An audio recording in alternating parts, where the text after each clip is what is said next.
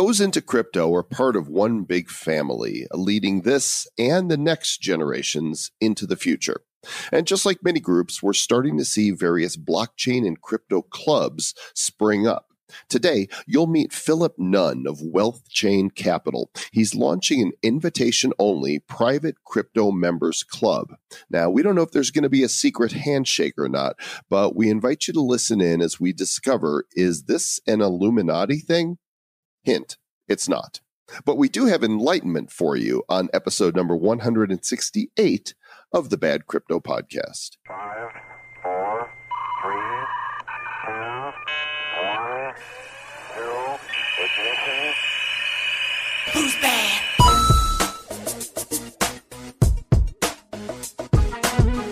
Do you know the secret handshake, Travis? I do know the secret Masonic handshake, yes. Yeah, well, I mean, if you want to be in the club, you have to know the high sign. It's very specific. We need a bad crypto handshake. What would that be?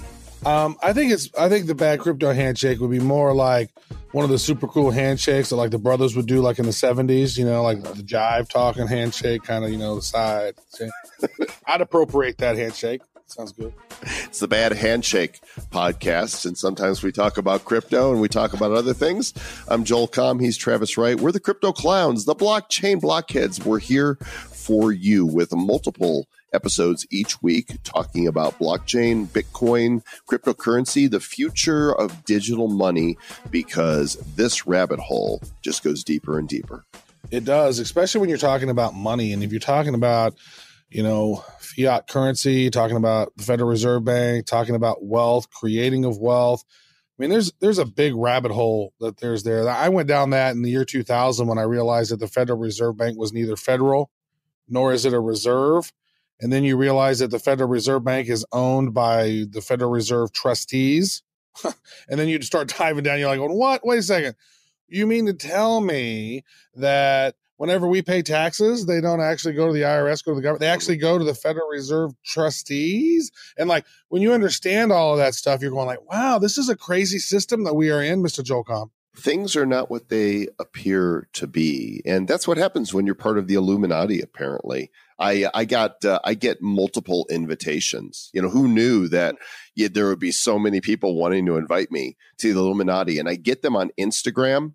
And here's one of them. Hello, good day. I am, and I won't read the person's name, am a member of Illuminati Kingdom. I am here to get more people. The Illuminati Kingdom. Yeah. Nice. I am here. I realize that. To get more people in the organization and to make them become rich and famous in life. So are you interested in joining the Illuminati Brotherhood and become rich and famous in life? Well, that seems legit to me. It seems totally legit. Yeah. Like, we're here to help people become rich in life. Like, hello, you're the Illuminati, right? You're the one, you guys pretty much make the money. Well, this wealth chain that we're going to talk about today has absolutely nothing, to our knowledge, to do with Illuminati. Phillip Nunn is a really cool cat. Enjoyed talking with him. We had a really fun time talking all things crypto and blockchain. And he is launching the world's first crypto investment club. At least he says it's the world's first. There might be another one out there, but this is, to my knowledge. There might be another one that's on the down low that you can't get invited to because you ain't part of the cool club. Because you have to know the secret handshake. You got to know all that stuff. It's like, how do you know the secret handshake unless you're part of the club? And you can't get in the club unless you know the secret handshake. And it's like, and then what if you know the secret handshake and they're like, how did you know the secret handshake? You weren't a part of this. And then like they bust you because somebody told you the secret handshake before you were part of the club. It's just a big circle. The good news is to be in blockchain and crypto, everybody's welcome into the family. And if you want to do it right, then you're going to want to talk to our sponsor at New Alchemy. Can you stop with the ice? I was going to say everyone is invited except my crazy Uncle Joe. He's not. Travis is always drinking and you hear ice when, I'm trying to talk. Can you it was actually not ice. I realized I hadn't taken this medication, and so it was a pill bottle. But I'm going to mute myself now. It is time for you to take your medication, Travis. New Alchemy can't help with that, but they can help if you're doing an ICO because they provide end-to-end services. What does that include? Project management, token design, your business strategy, smart contract development, marketing services. These guys have been doing blockchain innovation for 7 years. They've enabled over $2.7 billion worth of tokenization products. We're happy to have them as a sponsor for the Bad Crypto Podcast, and you could find out more about what they are up to at newalchemy.io, and you don't even need to know the password because they want to hear from you. It's time for our interview with Phillip Nunn, the CEO of WealthChain Capital. You know, I woke up this morning, Travis, and I said to myself, you really need to find somebody on the other side of the pond who knows about blockchain and capital and tech to speak with. And so I sent the vibes out to the universe. Wow. And this dude showed up. His name's Phillip Nunn. He's the CEO of WealthChain Capital, a blockchain and tech fund that's currently raising capital to help businesses with sustainable and forward-thinking strategies to thrive in this exciting blockchain space. Hello, Phillip. Welcome. Hi, guys. How are you? We're good, and thanks for actually, it's not the last minute because we've been trying to get this interview with you now for weeks. Yeah. And you were like, I'll have none of that. Yeah, sorry about that. The Winklevoss brothers kidnapped me, and they've been taking stuff out of my brain. So I'm back now. I'm back to normal now. So. We've been trying to get them on the show too, and no reply from the Winklevi. Yeah, well, I can give them a little winkle for you. See what I can do. No problem. No problem. Slip them the winkle. That's great. I'll send them a winkle after this. Yeah, that's great. So you work. You have WealthChain Capital is one of the projects that you're working on, and then also Nunn Business. That's really interesting. Yeah, my Nunn Business has been running for a long time. Nunn.biz? Yeah. Which would render this podcast over, right? Yeah. So first question for you, Phillip, is why? Why? Yeah. Why? How? Second question is how. Well, yeah. And where? We already got the where. Right. We just need the when and the what. When? The why, the who, the where, the what. I don't even know. I just wake up every morning with a different idea in my head and just run with it. It's quite fascinating. How did you go down this blockchain rabbit hole? What led you to it? Yeah. So I'm in a sort of, I guess, a fortunate position that I don't have a tech background. My background is financial markets and capital markets. And I've always been really fascinated, firstly around fintech. That was a big thing for me. I worked with a couple of fintech platforms, and then obviously distributed ledger technology was not a new thing. It's been around for quite a long time, and it's something that people have sort of poked and prodded and considered for quite some time. And then obviously, the tokenization of that and the advent of that has been something that's been sort of revolutionary. So yeah, it's kind of I've moved from sort of financial markets into always sort of tech intrigued.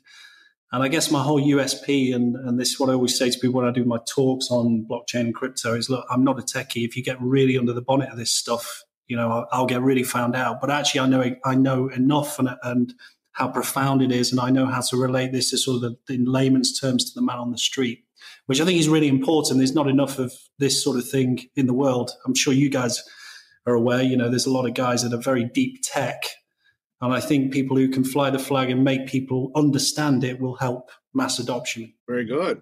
So, crypto, this whole world, right, is expanding at such a crazy rate where every day we're seeing news of new organizations and new financial leaders and financial organizations and different people that are starting to adopt crypto. And then we just had the other day the Backed platform where now Starbucks is going to be offering crypto at all their Starbucks, and so there's a lot of stuff going on. It's hard to get that complete picture of what's going on. So how do you view this sort of worldwide revolution, and where do you think we're going with this? Yeah, look, it's been a really interesting year. I'm sure you guys have lived through the pain and the excitement in the same breath this year. We're living through it now. It's daily, right? Yeah, it's interesting.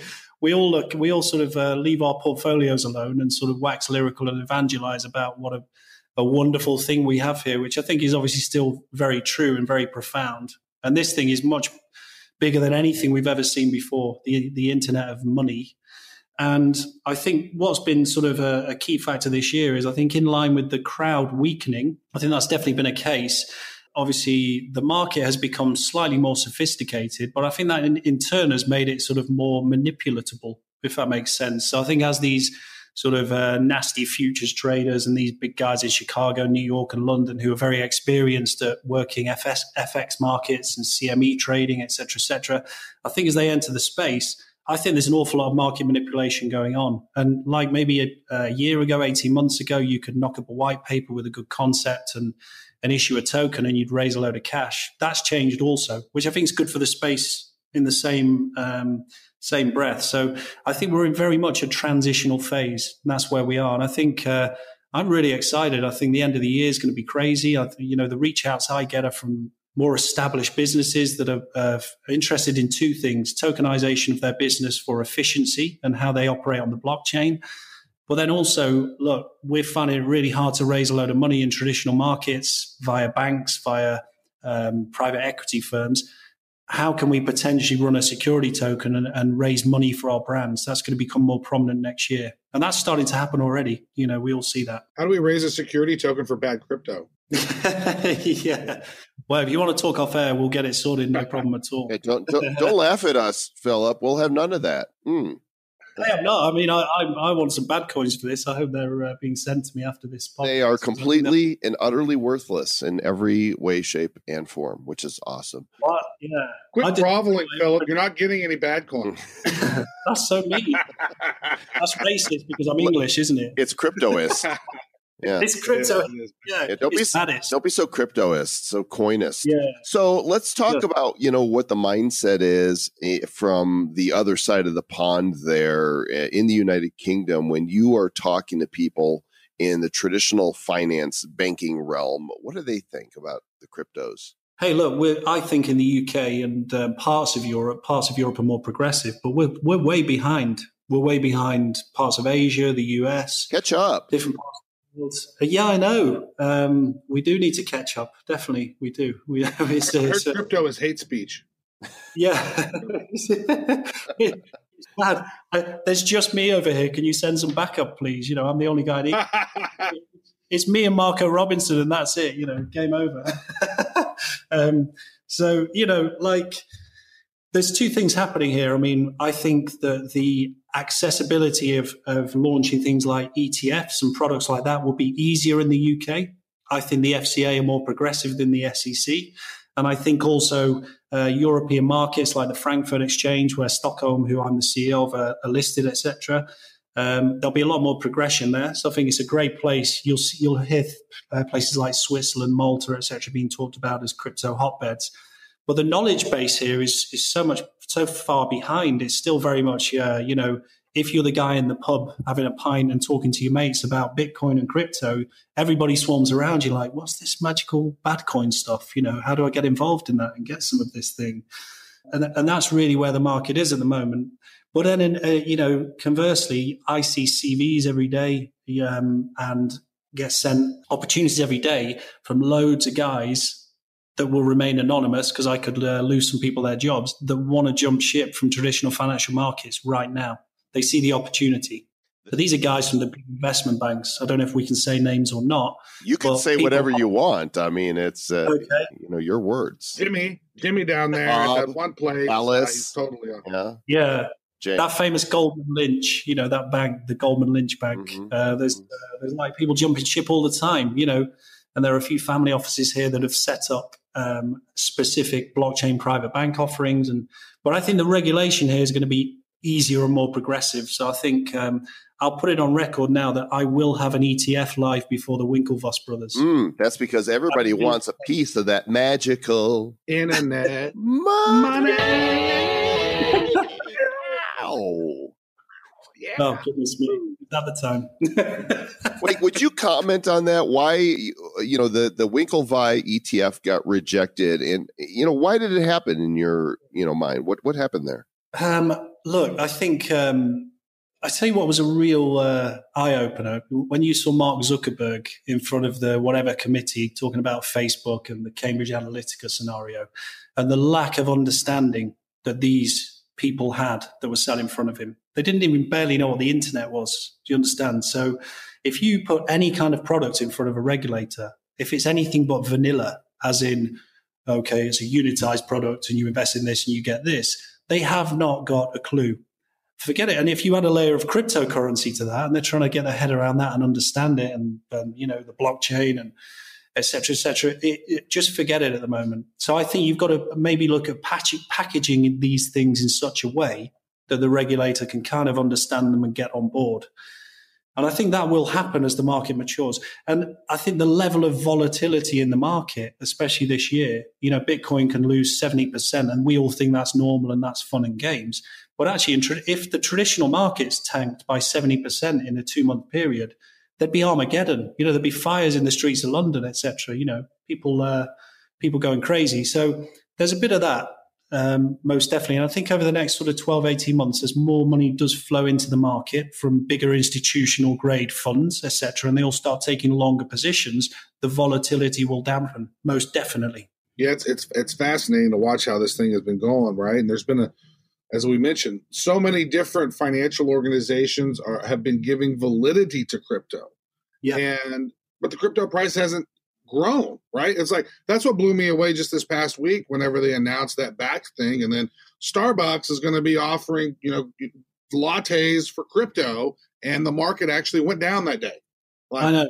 Do you think it's being manipulated? Do you think there's some big whales and big money people in that are just sort of purposely trying to keep the price down, kind of like they do the silver and gold market? Absolutely, which is why at the end of the month, every month, Bitcoin tanks because the CME futures trades close. It's as simple as that. And that market makes up 5% of Bitcoin trades at the moment. And by the middle of next year, I predict it'll be 30 to 40% of all Bitcoin trades will be in the futures market.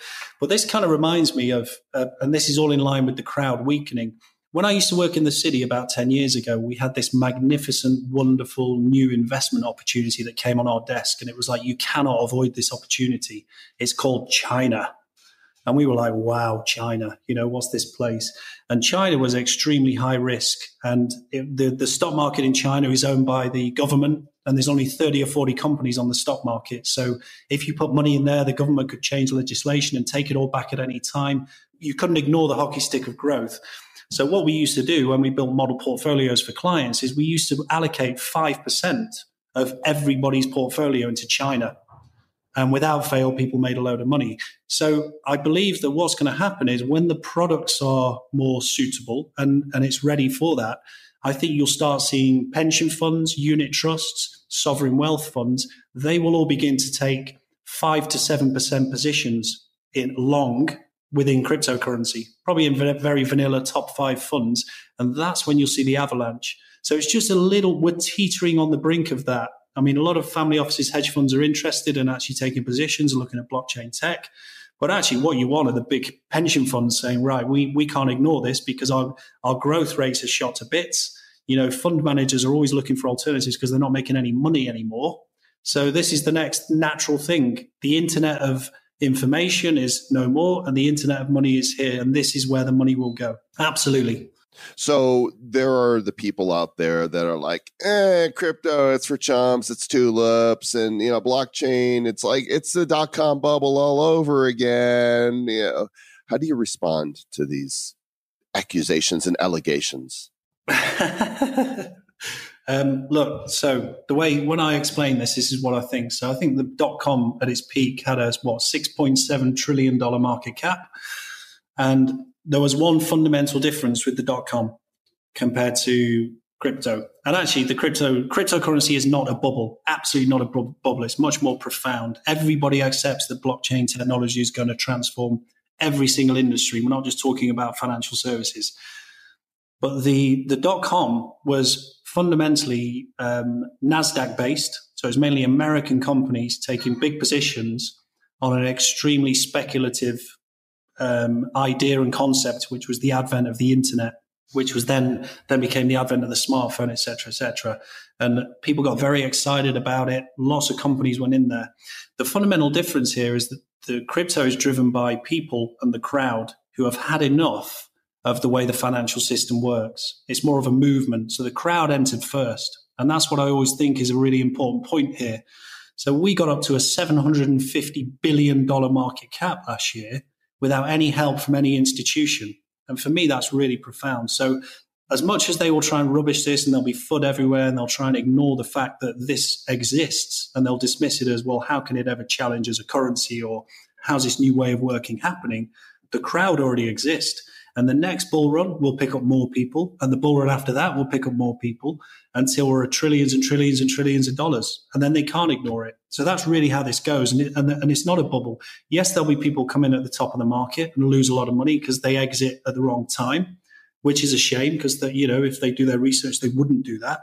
But the fundamentals are very different to anything we've ever seen. Tulipmania.com, everything. This is behind the advent of the internet and the advent of the smartphone. I think this is even bigger than both of those things. That's a really, I've not heard anybody make that distinction that the stock market, the .com bubble was driven by institutional, and the crypto revolution is being driven by the people. I know that, but I've never heard anybody say it that way. And so for that, Phillip Nunn, I bow down.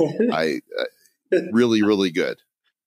Yeah, you've earned 7 bad coin now. Yeah. So yes, 7 bad coin coming my way. I've been a bad boy. Yeah.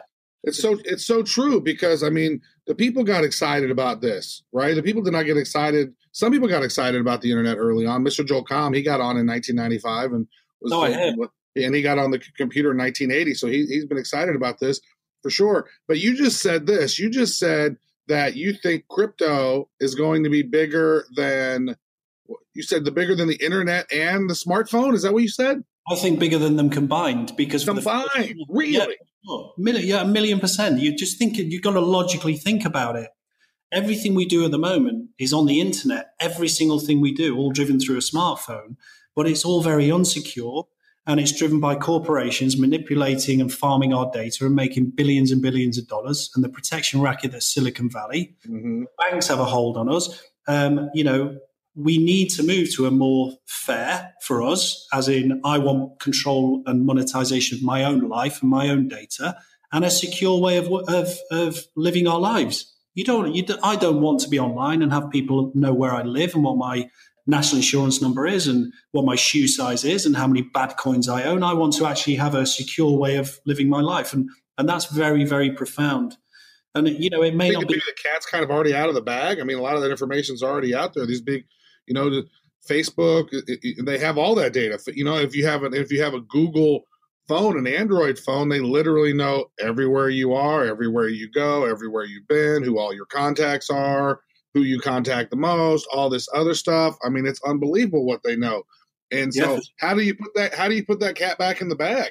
Well, maybe there'll be a product that comes to market that revolutionizes that and is a blockchain solution that gets on there and removes all that data somehow and puts it in a little pot for you. The cat doesn't like being in the bag anyway. You ever try and hold a cat in the bag? Baby. Yeah, baby. It's not my bag. Yeah, exactly. But, this idea that these guys make so much money with unsecure data, it's stored on servers that are very hackable and, the world could be collapsed very quickly. Let's not forget that. Anything from governmental level. So we've got to have this technology.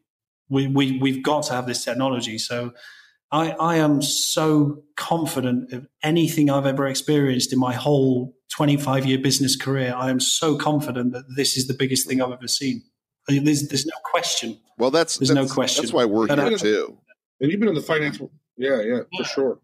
But I don't care if Bitcoin goes to zero. I don't care what happens in the market. It'd upset me. I'd cry a little bit in my soup. But the fabric, the blockchain, the underpinning technology that's here will not go anywhere. And we're the pioneers of that. And we should be proud of that.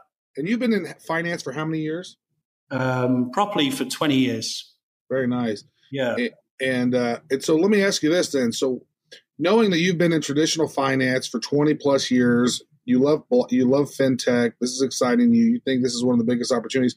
What is it going to take to sort of bridge that gap between traditional finance and the blockchain world. And I want to ask this specifically, how long until you think, the stock market sort of becomes tokenized in a way where like, okay, Apple, you can own a share of the company, right? But it's like, are we going to see a merging between tokens and stock shares down the road, do you think? Look, I think the next wave of this for me, and I work very closely with a few of the biggest guys in this space. I think, look, if you look at any project out there, even if it positions itself as a utility token, the vehicle they're using, even they call it a utility token, primarily is usually to raise capital initially. So how is that not a security? So I think, for me, what's going to happen over the next 12 months is there will be a couple of really big, I think Binance have a chance of launching a decentralized securities exchange. I love people like Polymath. They're good friends of mine, Chris Hauser at Polymath.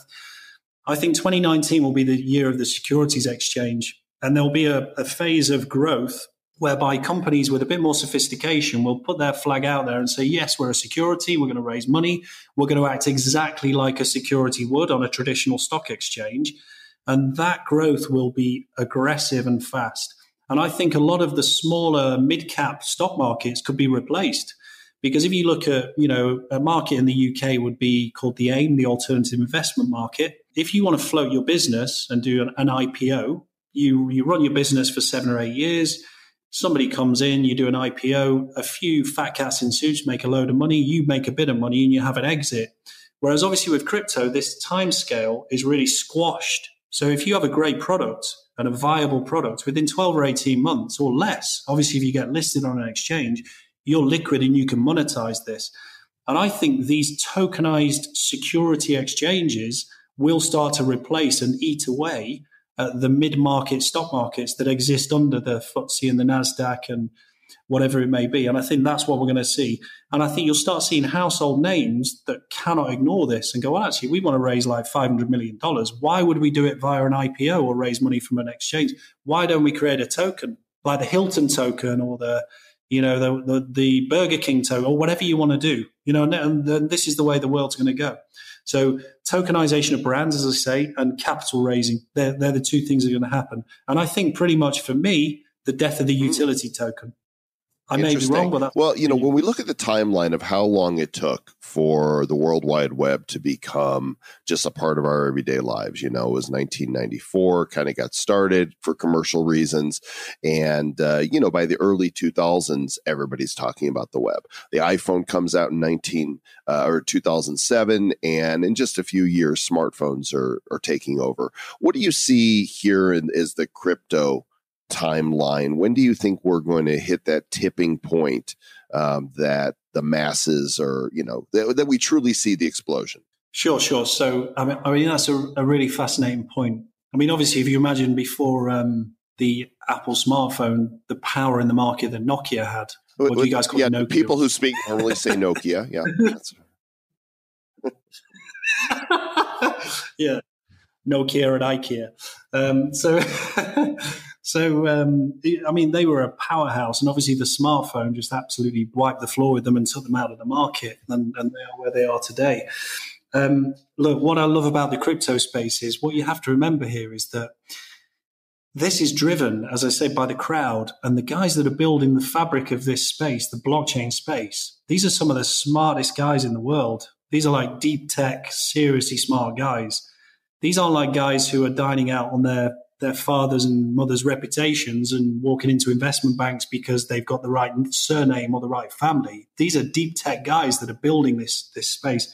And much like the advent of the internet and the advent of the smartphone and the advent of social media, it will just slide under us as if we're asleep, and it will just happen. And then the next thing, we'll all be living our lives like this. And I think the .com, if you look at the cycle of the .com, it will be much more condensed, because I'm sure you guys are the same as me. I mean, like this year has felt kind of like 10 years and 5 minutes in the same breath. You kind of wake up, it's January the 1st, and the next thing, it's like mid-August. Yeah. What just happened? And like a month in normal life is like 6 months in crypto. It goes really, really fast, which kind of is a fascinating point, because how do investment banks and private equity firms, how do they adapt to that? because that's where the death by 1,000 cuts is. Investment banks, PE firms, unless these guys adapt quickly, it's game over for them. Okay, so you're still hesitant to make a projection. Well, mass adoption, 2 years max. So we're talking, when we look at the technology adoption curve, you've got your pioneers and then you've got your early adopters, and then it hits the mass part of the curve. So you're saying 2 years, we hit the beginning of the mass adoption. 2 years. The beginning of the mass adoption, yeah, because I guess if you look at it in a negative light, I think the biggest exposure point for crypto at the moment is adoption. So if you were to take the top 20 by market cap, a lot of them are still in beta phase on ERC20 tokens. They've not got their own mainnets yet. They're all selling a dream or a good idea. But as adoption starts to creep in, then it just goes crazy. And there's no coincidence, MasterCard filing patents, JP Morgan filing patents. This thing's going to go fast. And when the big corporations work out how they can sensibly monetize it from us, they'll adopt it as quick as they can. But if you look at things like one of the big areas I work in is people approach me about is the supply chain industry, $64 trillion. I mean, you disrupt that. Just game over. And it will happen. I know some companies in the Arab states who are running their oil business on proprietary blockchains already, 75% increase in efficiency.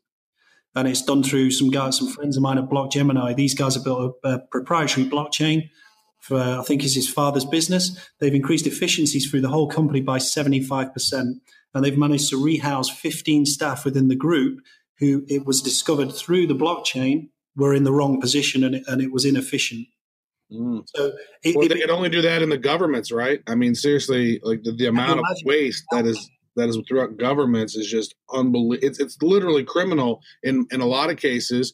And when you're especially we're talking about the U.S. when we're like $600 billion a year that go to the Department of Defense, and there's so much money that's missing. I mean, literally, there's some accounts that there's $21 trillion unaccounted for. Since 1996, like $21 trillion. Like the University of Michigan created a big report on it, and that's unbelievable. You got to have blockchain in here. That way these people get paid on time. You do the project, boom, you hit these milestones, boom, you get paid. $21 trillion are missing. That's basically as much as our total debt is, and it's missing. Yeah. That's scandalous. And we all know where that money has gone historically, right? It's jobs for the boys, backhanders, whatever. But, and I think when what you have to remember is if you look at most sort of C-suites and executives in the boardroom, they're all usually like 55 years old, maybe 3 or 4 years away from their pension. And they're all too scared to push the button on blockchain. Don't be getting ageist because I'm creeping up on 55 really quick. Yeah. Yeah. Well, you've been 35. You've got a bit of time, so don't worry. But yeah, these guys won't make a decision because they're so close to their pension and whatever. But when they start jumping, like rats from a sinking ship because they need to evolve or die, then that's when it's game over and adoption will happen quickly. It'll go quick. It will go so fast. We will spin round and it will be here. You and it will be token me around, right? Crypto right round. That would be awesome. And also when you consider that the next, halvening happens in 2020, right? That the Bitcoin difficulty will double down, and I think that is a natural trigger. I would think, not being a financial advisor. Yeah, I mean, obviously this is not advice, but yeah, absolutely. And, if you look at Bitcoin transactions, I know guys that all they do, their whole life is based around Bitcoin transactions, large Bitcoin OTC transactions. It's very easy to find buyers, very, very difficult to find sellers because the guys who are holding big amounts of Bitcoin, why would you sell? Imagine if you had 100,000 Bitcoin secure now. Would you guys sell? Not right now, but I would. I was trying to sell around 20,000. Yeah. Everybody was like, "Oh, let's criticize here," and then a lot of people. Let's just imagine that. I want to just stop for a moment and just imagine that. Just breathe. Yeah. If you guys want to go to the corner and whisper about it and decide if you'd sell or not, that's okay. It wouldn't be that hard to imagine. I mean, it'd just be like Bitcoin's like in a hard wallet somewhere. Really, there'd be like no difference. Yeah. You don't actually see it. I can actually put it. I'm actually going to do that on my Blockfolio right now. I'm going to imagine it. Yeah. Put 100,000. Oh my God, I am so wealthy right now. Oh my God. Yeah, That's all fake. It's all fake news there. Yeah. So let me ask you this then. Talking about, we've had some comments about, the financial industries and more money is going to be coming in. So where's the smart money from right now? And where do you think they're looking to invest when it comes to crypto? Is it mostly those top 10 in crypto? Is it Bitcoin? Are they waiting for the ETFs? Are they investing in the futures? Like, where's that smart money going? Where's that big investor money coming? That big institutional money coming in? Well, I think it's two sides. I think what will happen is you've got companies like Grayscale Capital who've got products out there that are working. They've attracted several $1 billion already, so that's going to start happening more and more. So reputable companies will have trading arms, and they'll do very sort of maybe top 5 market cap, very vanilla traded ETFs, passive strategies. I see a world next year where BlackRock or someone like that will launch a fund that does that, and that will help adoption. But I think on the flip side, so guys who've been real sort of pioneers like VCs and whatever of fintech, these guys will start investing in the fabric of blockchain. And where I see the market moving, the institutional money coming there, is that we're still building the sort of underpinning technology here. We're still building the foundations, and it's too early for big money to come into offerings that are built on the blockchain. So I think a big area for me are if somebody can crack the digital wallet, so a wallet I can have on my smartphone that's completely secure. I think that's going to be a huge adoption point that's very easy to use. I don't think anybody's cracked that. I know the CEO of Binance is gunning towards that. I think hybrid exchanges and decentralized exchanges, there's going to be some serious investment into those spaces. And really anything that builds the foundation of what this will become. I think that's where all the smart money's going. And all the smart guys I know in crypto, including you guys, I'm sure are looking at we're still in the fundamental stage. So let's talk about, in 3 years' time or 2 years' time, when mass adoption's here, what are going to be the things that underpin that? And I think accessibility, understandability, and security. They're kind of the three, and that's where my investment decisions are based. But this is not advice. Yeah, you hear that, Travis? He called us smart guys. Like we're fart smellers, smart fellers, or something like that. He just met us. He doesn't really know us, so yeah. If you get to know us, crypto, there is a lot of good edits in there. We do kind of sound someone. So, let's, I know this isn't financial advice, but you certainly, when you look through the top 20 or 30 of cryptos out there, you have to have some that you personally like. Could you name a couple of them? Well, I can give you a few of my favorites, no problem at all. I mean, I tell you what I think's got a really interesting commercial upside is Binance Coin. I mean, obviously their growth has been obscene, and they've done redonkulous. And they've done a couple of really clever things. The first one they've done is, obviously you get cheaper fees on the platform if you trade with, you take your fees out of Binance Coin. So it encourages everybody to hold Binance Coin. So everybody on Binance holds Binance Coin, right? And they've done this like magic fairy dust thing, obviously, where you can sweep up your little tiny crypto nuggets into Binance Coin. Can you imagine globally how much crypto that is? It's quite a bit. Get your hands off my tiny little crypto nuggets. Yeah, I love that crypto dust.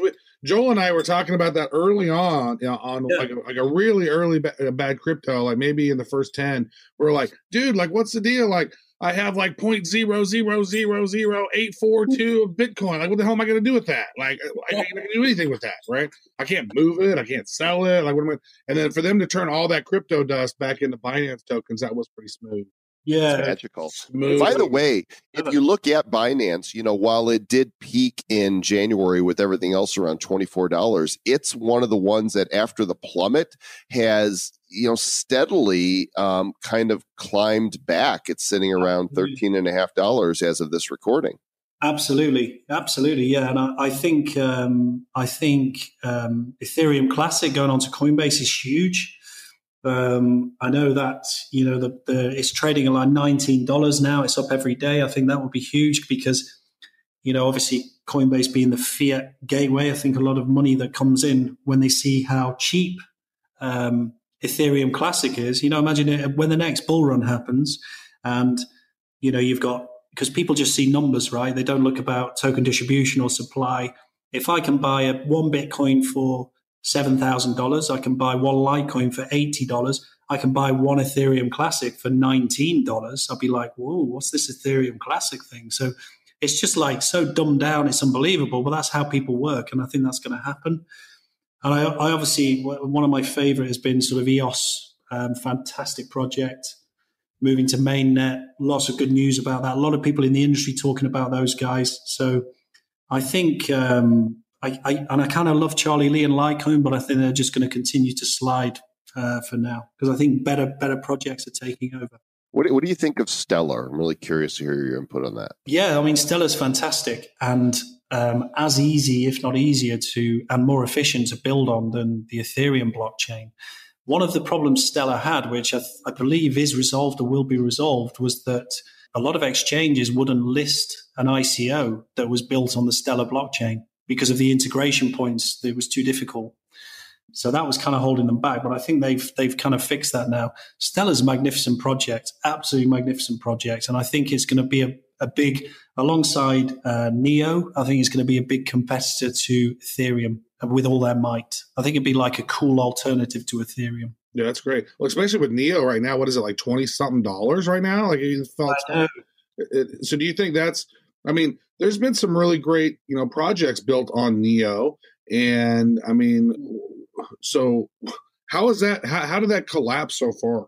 Yeah, I mean, again, I just think obviously market sentiment, and I think it's kind of got a little bit left behind. And a lot of Neo's focus is obviously on the Asian market. It's been earmarked as the Ethereum of Asia, hasn't it? So that's the big thing. So, and obviously the Asian markets have had their own problems. So I think it's simply a direct correlation to that. Mm-hmm. I still think it's they've got a great dev team, it's a fantastic project, and I think it will succeed. So I think that $162 down to $26 right now. I know, man. So goodness me, where does that go? Where does that go from here? And Neo's such a cool name, isn't it? There's only 65 million Neos in circulation right now, 100 million total. So exactly. That to me, yeah, it's sitting at 1.7 billion market cap right there. Great stuff. Well, so you just mentioned about some of those different crypto products that are coming in, on Coinbase. You mentioned Ethereum Classic.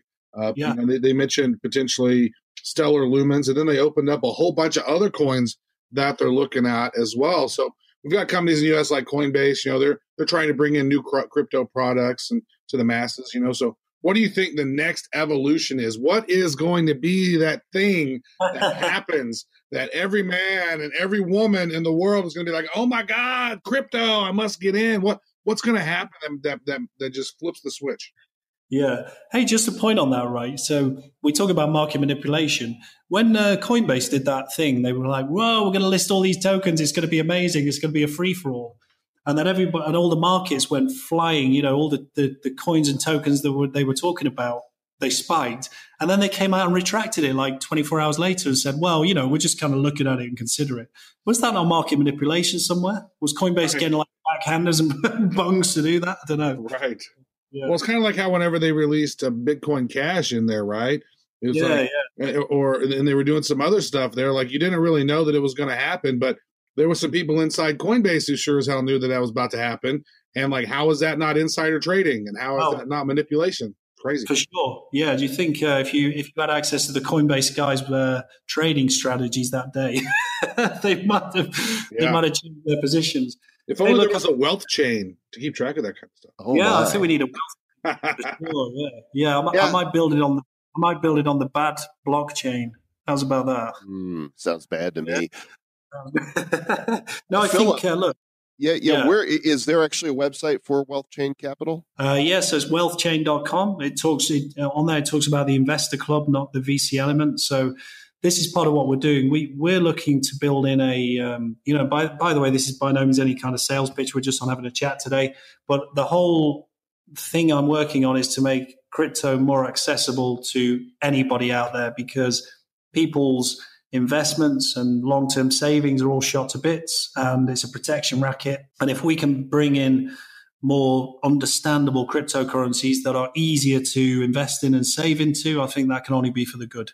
And I think, the $200 trillion money supply, it's about time we got some of this more for power to the people instead of all this money that stays at the top and the sponge is used up by the few. And I think for me, and I hold this firm, it's quite fascinating because we're all dying for institutional acceptance and institutional adoption. But what people need to be careful of is that's going to detract away from the magic of what this is. This is us as a movement saying, we've had enough of how you guys operate and we're going to change this world. And I think we need to, in one sense, we need to welcome institutional investment.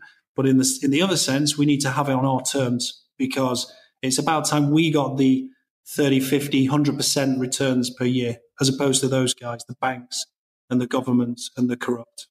Amen to that. And on that note, Phillip Nunn, CEO of WealthChain Capital, wealthchain.com. Thanks so much for sharing your thoughts and insights with us. We do appreciate it. You are truly bad. Thank you, man. Thank you, guys. Good stuff from Mr. Phillip Nunn. Thanks, Phillip. Great to know you, and thanks for sharing what you're working on there. Travis and I are going to be on the road again. This time, we're going to Chicago. The Voice of Blockchain conference is happening on Navy Pier, August 24th and 25th. The website's voiceofblockchain.com. This is going to be a really unique event. It will be. I'm really excited about it because there's going to be all these YouTubers that are big on blockchain, all these podcasters and journalists and people that are in the crypto space, along with a ton of, guests at the deal. We're actually having our own Republic of Bad Cryptopia area set up, and we're going to be doing a lot of interviews on the 25th there. So if you are interested in, blockchain and are near Chicago or not near Chicago, but want to connect with a bunch of people who are in crypto and have some media outlets and make some connections, that would be a great event for you to go to. So go to voiceofblockchain.com and you can get your tickets there, see everybody who's going to be speaking, as well as the voices that are going to be there. Great opportunity, I would say, for ICOs or anybody with an existing project to go as well, because think of all of the influencers that are going to be there, which people can speak with. Mm-hmm. Yeah.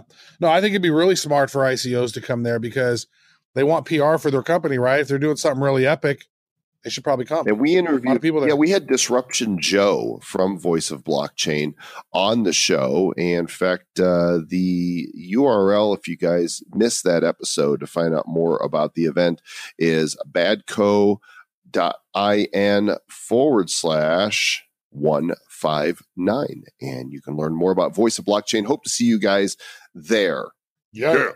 And don't forget to follow, subscribe, and review the show. We've got some more fun reviews coming up. If you go to iTunes or Facebook or anywhere you're able to leave a review, if it's a 5-star review and it's funny, feel free to be clever, feel free to be bad, then we might read that on a future episode, and we would thank you for that review. It means so much to us. It makes our hearts happy. And if you've not subscribed to the show, please do that because that helps the algorithms and the ranking factors and all that good stuff. And if you have some friends that are thinking about the cryptos, you know what? Let them listen to maybe episode 53 whenever we were talking about magical Internet money. Wow. Badco.in/053 is the magical internet money episode that tells a little bit about what is up. Now would be a really good time to have your friends hear about it because crypto's kind of low right now. We are, the rocket has connected to its launch pad and we'll be going to the moon soon. So we don't want anybody to We hope so. And ask your friends if they're bad. Ask them if they're into cryptocurrency and then ask them if they're bad. And that's like the secret signal, right? That is our Illuminati high sign. In fact, that would be really funny. Like when you meet people in crypto, just say, "Are you bad?" Are you bad? And if they say yes, then the reply is, well, stay bad. Stay bad. Yes. Who's bad?